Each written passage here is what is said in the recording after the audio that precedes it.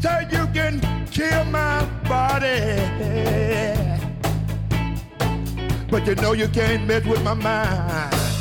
Welcome to Economics and Beyond. I'm Rob Johnson, president of the Institute for New Economic Thinking.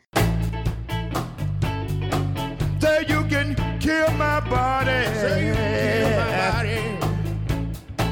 but you know you can't mess with my mind. Say no, you can't kill my mind. You know we'll go away. We're gonna go away. Come back, come back, come back, Come back. my second time.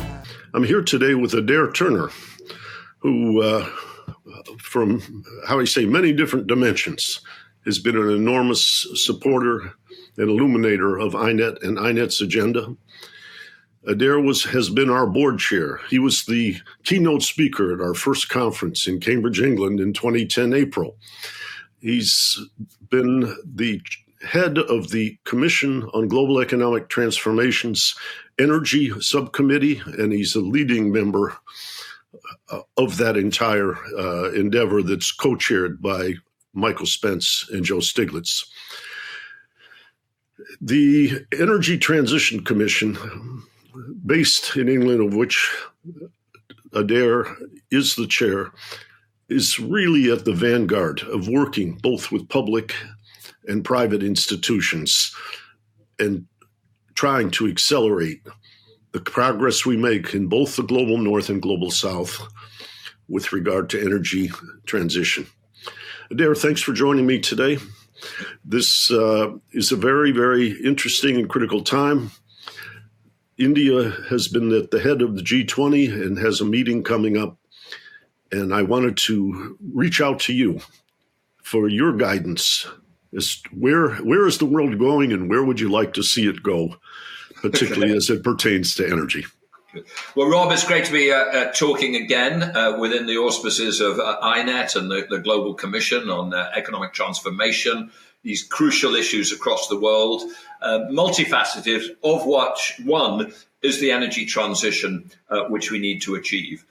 I think if you step back at the global level, our perspective is that we really do have an extraordinary mix of really terrifying challenges, lack of progress in some areas, but startlingly good progress in the others. And I think that sets a context to think about what the world needs to do, what developing countries like India need to do, and what India needs to do in its role at the G20. So the challenge is that we're running out of time. We are continuing to put up there a CO2 and other greenhouse gas emissions at a pace which is not yet actually coming down. We've committed to bring it down, but it's not yet coming down. We are eating through the remaining budget of what the scientists tell us we can put up there in the atmosphere and still limit global warming to, say, 1.5 degrees or 2 degrees centigrade. And we're running out of time. I think we are seeing already around the world today the impact of global warming at 1.2 degrees centigrade. We're seeing that in huge wildfires in Europe this year, enormous floods in China, in northern China. Last year, we had amazing floods and heat waves in India as well. At 1.2 degrees, we are seeing the imprint of climate change. Frankly, it's going to be extraordinarily difficult to limit it to 1.5 degrees, given the trajectory that we're now on, and it just takes time to shift around the supertanker of the global energy system. And if it goes significantly below 1.5 degrees to 1.7, 1.9, or even over 2, I think you have to realize that the effects on the global welfare will be catastrophic, and they will be most catastrophic in the global south, simply because, one, a lot of the climate effects will be greatest and most difficult to deal with there, and secondly, because poorer countries have less capacity to spend money on adaptation. So we face a hugely serious challenge, and we are not shifting away from fossil fuels to new technologies fast enough. But here's the good news. The technological progress is absolutely remarkable. I've been extensively involved in issues relating to climate change for 15 years now. That's since I first became, in 2008, the first chair of the UK Climate Change Committee, committed to driving the UK to net zero emissions by 2050. And in that time, I have seen the development of technologies far faster than I dreamed was likely to occur. So the cost of producing electricity from solar PV, photovoltaics, has come down about 90%. The cost of wind power has come down very significantly. The cost of batteries, either to be used in electric vehicles or to be used as a storage device, is down 85, 90%. In the last year, with all the interruptions we've had to supply chains in COVID, to the Russia-Ukraine war, to the increase in interest rates for the first time in the major developed countries, there's been a flattening out of that trend of declining costs. But we are absolutely confident in my Energy Transition Commission that the trend is still there, and that cost, or that trend of declining cost of batteries, of electricity produced from solar, from wind, and also key other technologies such as electrolyzers to make green hydrogen, that those are going to go on. So you have to live, I have to live in my own personal life as I engage in these debates with this sort of a split personality. I can get up really depressed about the fact that we haven't yet turned the corner on emissions and just how bad it could be, but very aware of these technological possibilities. So we now see that certain technologies, solar PV, heat pumps and air conditioners, a very crucial technology, electrolyzers, are progressing as fast as we need to build a zero carbon global economy by 2050. And we need to make sure that that pace is maintained, drive it as fast as possible. But we then also need to fill in some of the things that aren't going fast enough. Let me give you a real, specific example of that. In many parts of the world, the deployment of wind and solar is held up by the fact that we aren't investing enough in grids, in transmission grids, electricity networks. And the crucial point here is that sometimes requires government roles to make it happen. Government roles, because grids are typically run by nationalized, publicly owned companies. So you can end up with a situation where private enterprise is out there building lots of solar PV factories, lots of battery factories, but we don't have the grids to connect the solar PV. So that's part of the background. And I think the challenge is we have just got to accelerate the pace at which we grasp the possibility of some technologies which are transformational. And India is playing a major role in that domestically. India is very clear. It knows that it is one of the cheapest places in the world to produce solar PV electricity. It has new programs in place to drive the electrification of road transport, which will not only reduce CO2 emissions, but also will contribute hugely to local air quality, with huge benefits for the health of individuals when you clean up city air.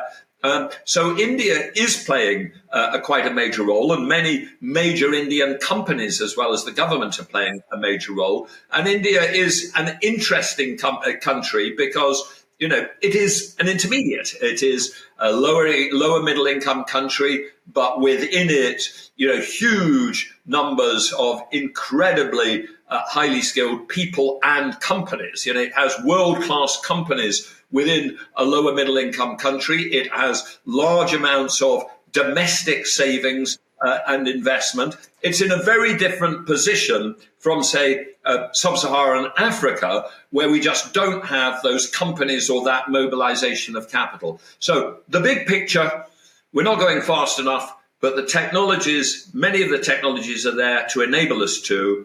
How do we, as a world, country by country and in cooperation, drive the pace of change faster than we're achieving at the moment? Yeah, I know, Adair, I want to share with our audience that in working with you really for almost 15 years, you were very prescient in seeing that the renewables costs were going down. Work we did together in China and other things earlier on. And so I think it's very credible what you're saying. I don't think this is an optimistic dream. But it sounds as if what we have is a very fast racehorse that we've discovered, but we don't have a saddle and we haven't learned to ride yet. And so we don't know if we can win the race, but the potential of that horse to win the race is there.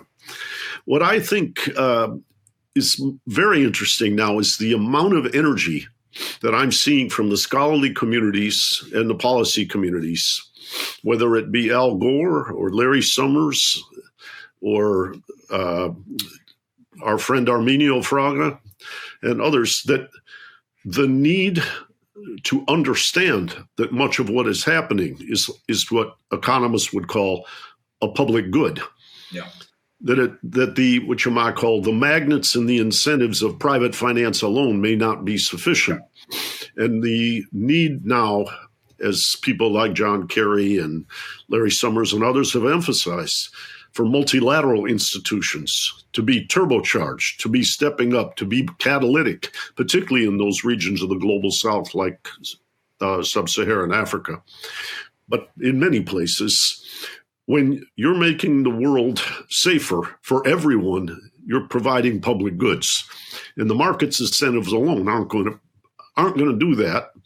But the awareness of the jeopardy upon which, how I say, we're all subject to, may create an impetus. How do we go from seeing that it's a public good to realizing the capital flows that we need? Well, I think it's really important to talk about the finance which is required to drive this transformation. And the International Energy Agency, based in Paris, does a fantastic job at setting out the big figures. So, broadly speaking, we're heading in the right direction, but we're heading too slowly. At the moment, a couple of years ago, we were investing as a world about $2 trillion a year in the energy system of the world. About $1 trillion was still going into the old economy of the fossil fuel system: coal mines, coal-fired power stations, oil fields, gas-fired power stations, etc. But $1 trillion was going into the economy of the future: renewables, nuclear, grids, electric vehicle factories, etc. The good news is that new bit over the last 3 or 4 years has already gone up from about $1 trillion to about $1.7 trillion. So the ratio of the new to the old has gone up from 1:1 to 1.7. But when you run it forward over the next 30 years, what have we got to do? That ratio of new investment to old investment has got to go from 1.7 to 4 to 10 to pretty much infinite as we expand the new investment and then reduce the investment in the fossil fuel system. And order of magnitude, and most people end up with this order of magnitude figures, you end up saying that by the 2030 or thereabouts, the world will need to be investing, say, $3.5 trillion a year in the new energy system in order to be, in all the countries of the world, going fast enough that we can get to around net zero emissions across the world by mid-century. Countries like the UK, Germany, US have set targets of 2050 to get to net zero, or in some cases earlier. China has set 2060, but I think we'll get 95% of the way there by 2050. India has set 2070, but I certainly hope we'll get most of the way there by the 2050s. To do that, we need to be at about $3.5 trillion a year of investment by 2030. Now, the step up which has occurred so far from 1 trillion to 1.7 trillion has been primarily in China, where we are seeing extraordinary rollout of, for instance, solar PV, just on an astronomical scale, stepping up in the US, stepping up in Europe, but so far not big enough in other countries of the world. And when we've run the figures and other people have run the figures, by 2030 or so, if it has to go from 1.7 to 3.5, which is a rough doubling, within that, we need slightly less than doubling, maybe an increase of 50% in China, the US, and Europe, but we need increases of 4 times in middle-income countries, lower middle-income countries, and in low-income countries. We need a very big mobilization of capital. And the crucial thing then is, where is this capital going to come from, and at what cost will it be mobilized? The cost of capital is hugely important when you're building a new renewable energy system. Because the new system which we're building, and this is true whether it's renewables or whether it's nuclear or whether it's a big hydro plant, they're all low emission forms of producing electricity. They all have this feature. There is almost no operating cost. All that matters is building the asset up front. You have a set of assets which are basically large capital investment up front, close to zero marginal cost of operating them. Different from a fossil fuel plant, like a coal generating plant, which has a capital asset, but there's also a lot of ongoing operational cost to buy the coal to burn in it.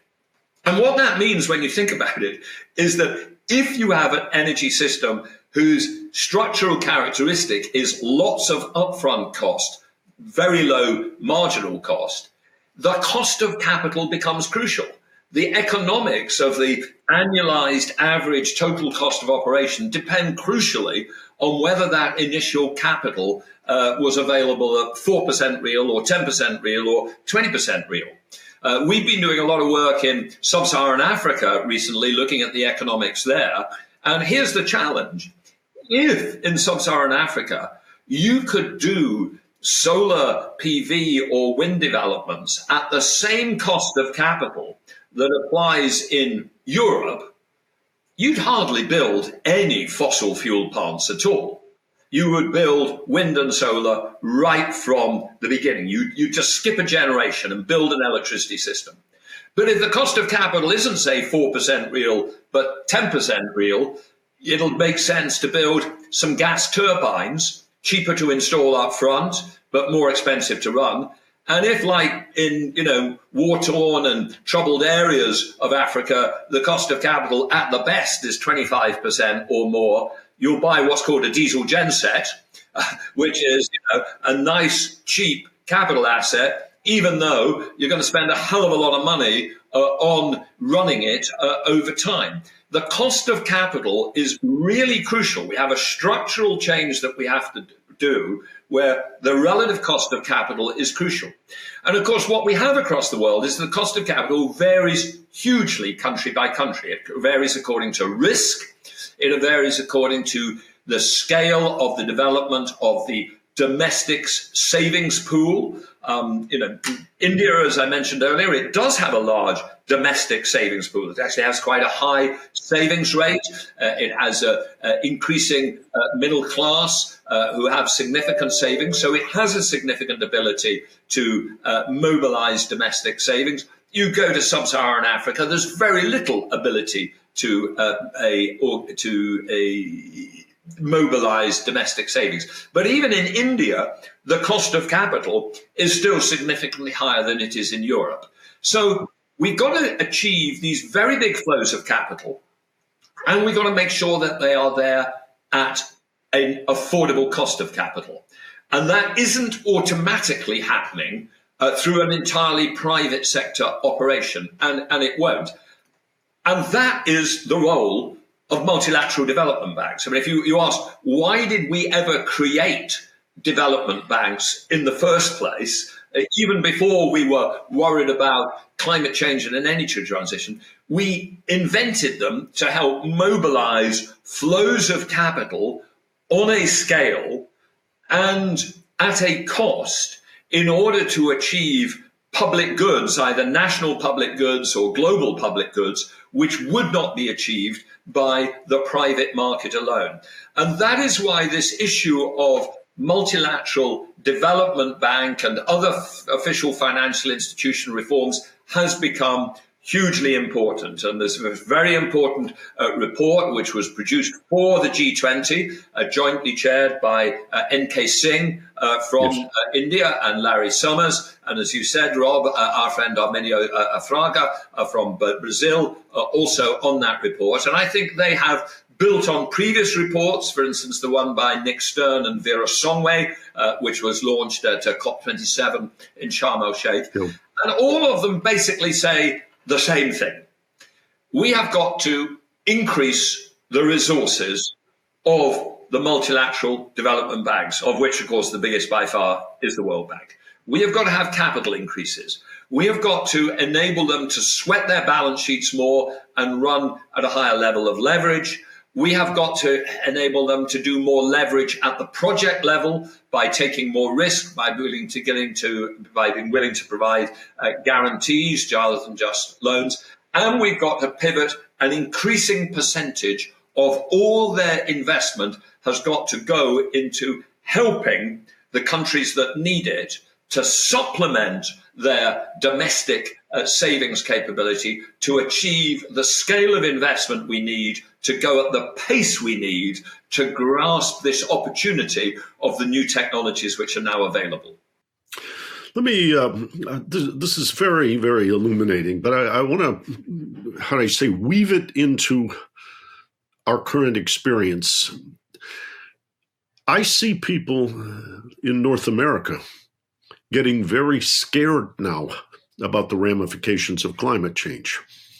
When we're talking about funding multilateral institutions, a lot of people, say friends of mine from growing up in Detroit, think that's kind of a do-gooder fantasy because their kid's school system doesn't have enough money. The community colleges have withered. In other words, the opportunity cost of capital allocation. But are we not, if you will, it's a awkward way of saying it, but are we not receiving a gift from the warning signs in the climate now to help us redirect the capital through multilateral institutions to those places like the Global South? I know you and I have worked with the members of CEGIT, the Commission on Global Economic Transformation, and have studied the huge demographic buildup of population in Africa, and with all of the angst around the world about outward migration. There's another positive externality by building the proper infrastructure, maybe even education and technological infrastructure in addition to environmental, to help Africa develop in a way so that the adverse side effects of desperate outward migration are limited. So, but the punchline I'm really coming at is, aren't the warning signs now getting so vivid that we might be able to motivate capital allocation to the public good? Well, let me make a number of points on that, Rob. I mean, first, I think, clearly we do have a challenge across the world now, and it's a challenge that's been made worse by some of the trends in the internal economics and social structure of the developed countries on which INET has focused a lot. So we are asking the taxpayers of rich developed countries to contribute, as I absolutely think they should contribute, to a global public good.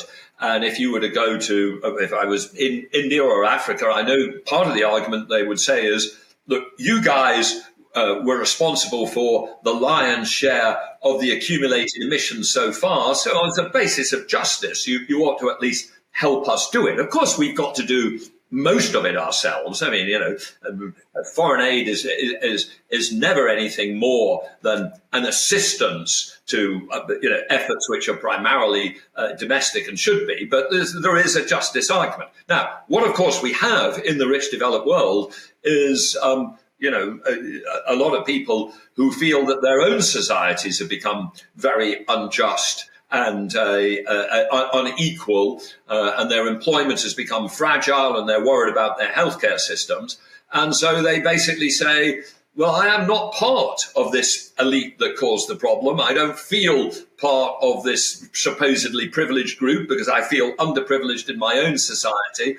And so I'm not willing to support it. Now, we have to try to win that argument. It does say that, in order to have the ability to win the arguments in developed countries that we should play our role in the global public goods, it would help if we were more equal and more equitable societies at home. It would be more easy to make that argument. So that's point one.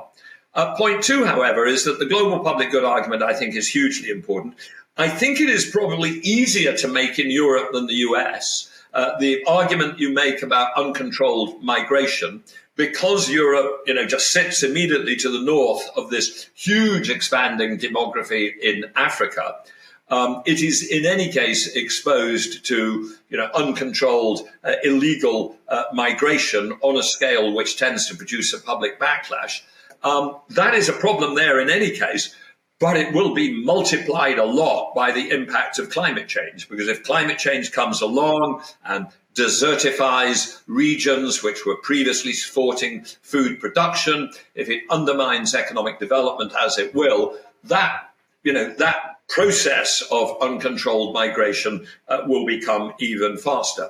Less of an argument in the US. I mean, the US, the demography of South America is actually turning North American. I mean, South America's population will soon stop growing. It has fertility rates already below 2 in most countries. And people can't get in boats off the north coast of Africa and, land in East Coast America. That's not doable, but they can across the Atlantic. So certainly in Europe, it's an argument which I deploy, which is to say, guys, look, if we don't do something about climate change, we will own this problem one way or another. It's going to make a set of challenges worse.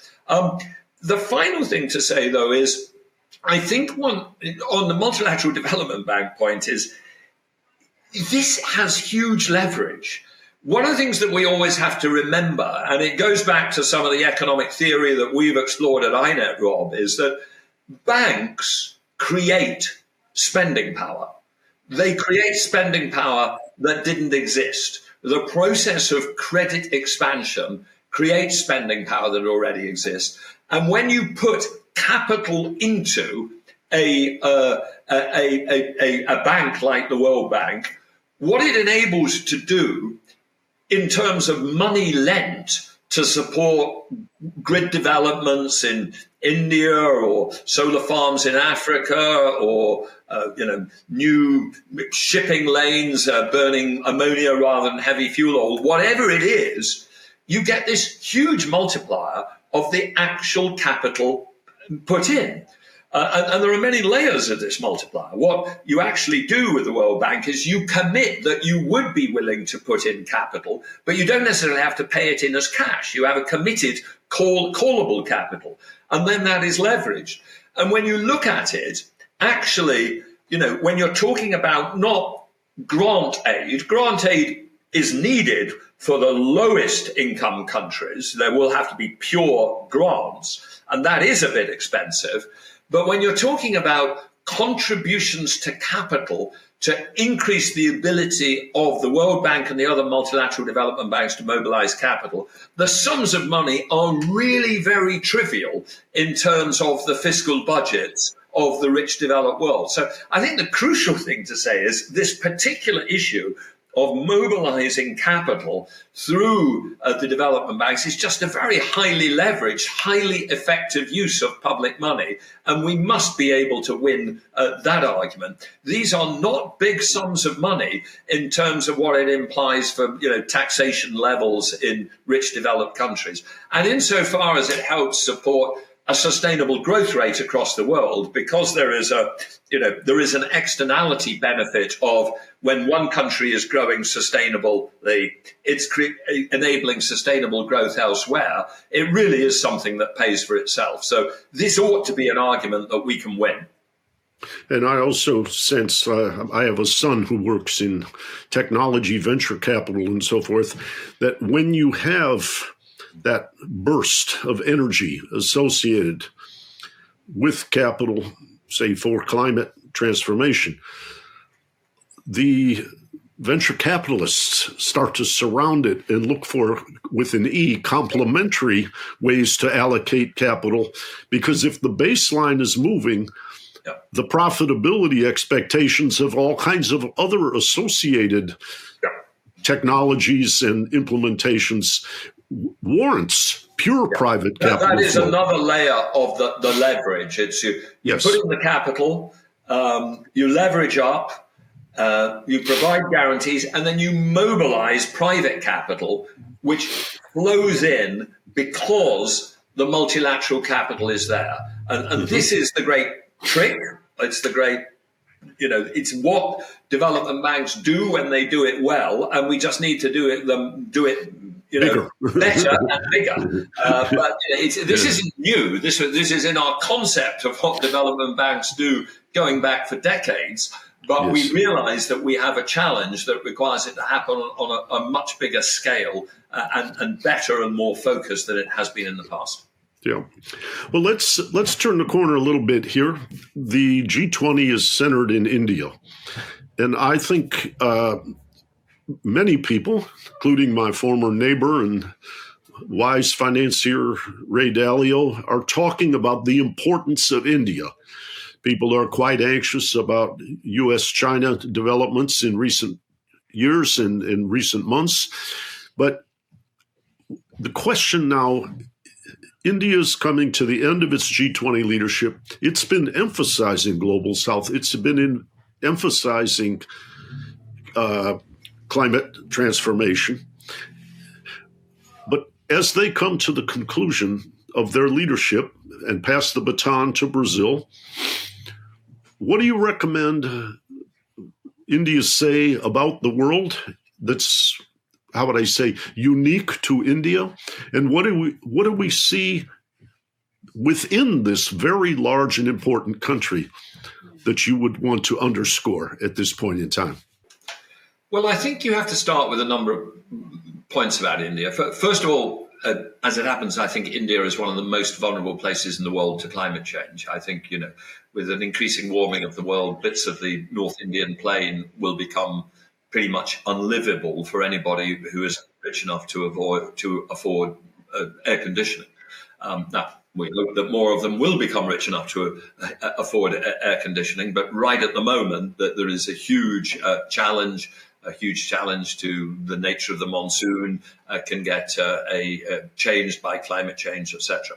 Secondly, India is already a major player in some of the crucial technologies. It is rolling out solar photovoltaics fast, not as fast as China yet, and it needs to up the speed, but it is doing that. It is building domestic supply chains, which makes sense for it to do. And of course, India has these, very significant numbers of major domestic corporations which are absolute cutting edge in terms of their technologies.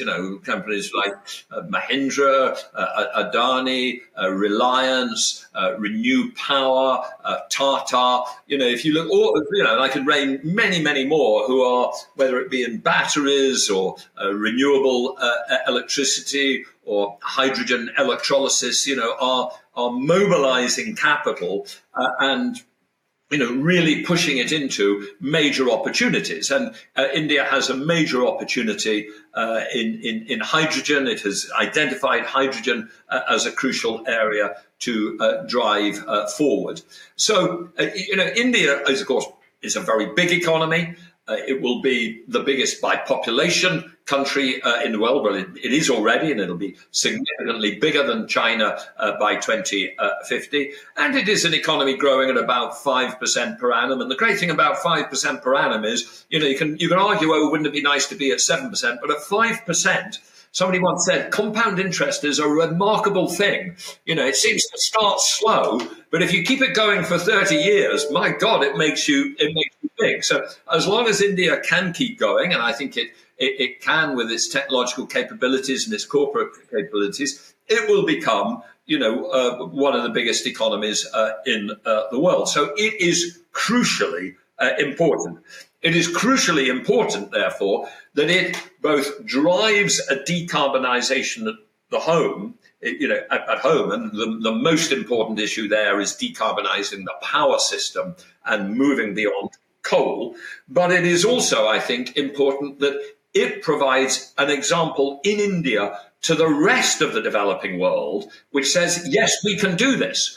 Yes, we can work out by mobilizing capital enough. We can work out how to decarbonize our economy and how to combine rising prosperity, rising use of energy and electricity with decarbonization. So our scenarios for the growth of Indian electricity system assume that by 2050 it will be consuming 5 to 6 times as much electricity as it does at the moment, in order that all Indians can have electricity supply and increasing electricity supply.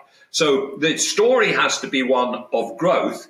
And I think what India can do, I think if India combined domestically a very strong commitment to green growth and a confident commitment to saying, we now recognize that there are technologies which are available, which as long as we require them to be deployed and support them to be deployed and gradually get rid of the old technologies, can drive a green sustainable growth path. If India does that domestically, but then is a big engager in the world of saying, and that should be our vision globally, right? Our vision globally should be how to move beyond coal in power systems as soon as possible, how to mobilize capital to the places that have the opportunity to skip a generation. I think India could be, a really major player in these debates. Now, I happen to think, and I hope this won't be too provocative for Indian colleagues, that it would be good if they had a 2060 target, not a 2070 target. I think 2060 is, for net zero, is easily technologically achievable for a country with India's capabilities. And I think there are many people, not just in developed countries, but even more in other developing countries, who look at India and say, oh, why did they fit 2070 as their net zero date? Vietnam set 2050. Indonesia set 2060. Kenya set 2050. So there is a sort of, why is India a bit of an outlier?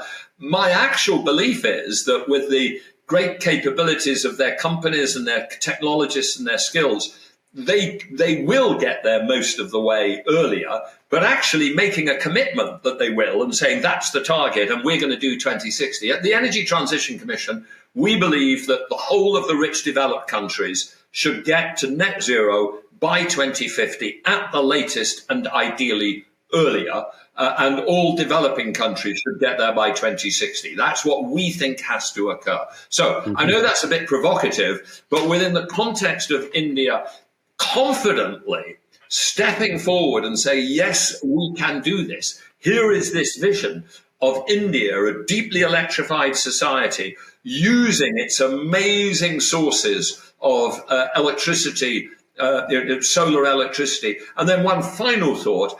I think India has been a leader in this. India should be a leader in getting on our agenda the idea of some of the international linkages in electricity systems. When I was first chair of the Energy Transition Commission, my co-chair from the Energy and Resources Institute of India, Terry, was R.J. Mathur, the then Director General of that. He left to become the Secretary General of the International Solar Alliance.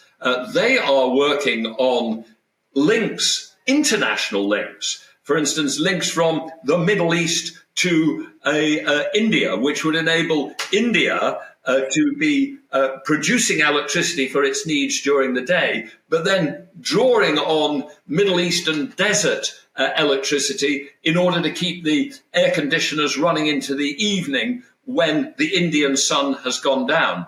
There are people who I know who are trying to develop a huge wind and solar farms in Morocco, which will be able to produce electricity shipped to the UK by 4,000 kilometre HVDC lines, which will be available for the UK when the wind goes down in the North Sea, as it sometimes does in the middle of winter, just when we use a lot of electricity. Now, actually, Premier Modi is one of the people who in the past has talked about one world, one grid, one sun, Osawog, one sun, one world, one grid, bringing together the world into an electricity grid. That, I think, is something that India could talk about as well, and is, I think, something that we do need on the agenda. And I think my final thought is, and it goes back to what I said right at the beginning, Rob, we need to be aware that we are in a very scary place and we are running out of time and we could do catastrophic harm to human welfare, probably most of all in the lower and lower middle income countries of the world, which India is still part of one. But we've got to balance that with a sense of vision and an optimism that we now have a set of technologies and possibilities which enable us to have net zero economies by mid-century, which are not only the solution to climate change or the limiter to climate change, but also will create just much more attractive cities in which to live, much cleaner air, which will create jobs, etc. So I think I would encourage India to make sure that they are developing that optimistic story and encouraging all the countries of G20 to commit to that optimistic story, commit to stretching targets, commit to rolling out renewables faster than it is at the moment, confident that India knows it can become a clean, electrified, zero carbon economy by becoming more prosperous, and that's the message that it wants to give to the rest of the world. Well, I think all of this, Adair, thank you. This is very, very illuminating and inspiring. I know Mike Spence, our fellow on the Commission on Global Economic Transformation, has been doing a lot of work on digital, what you might call structure of society, and his optimism, in part through work he's done with the Luhan Academy and Shenlong. When I've talked to him, he said, well, the natural place for that to accelerate is in India, because the digital transition, infrastructure, banking systems, and everything are ahead of the curve, even relative to many places in the global north. So I think there is optimism for India as an example. And I think, as you say, the global leadership that India can inspire. It may not be fair to them because, as you say, in the north, we burned all the carbon. Yeah. But given where we are, they can play not just as the G20 leader in the next few months, but on an ongoing basis. They can be a leading and an inspiring example to help bootstrap that optimism that can become what you might call amplifying for the actions and the results throughout the world. And check out more from the Institute for New Economic Thinking at ineteconomics.org. And I'll tell it and speak it and think it and breathe it and reflect from the mountains so all souls can see it. And I'll stand on the ocean until I start sinking, but I'll know my song well before I start singing.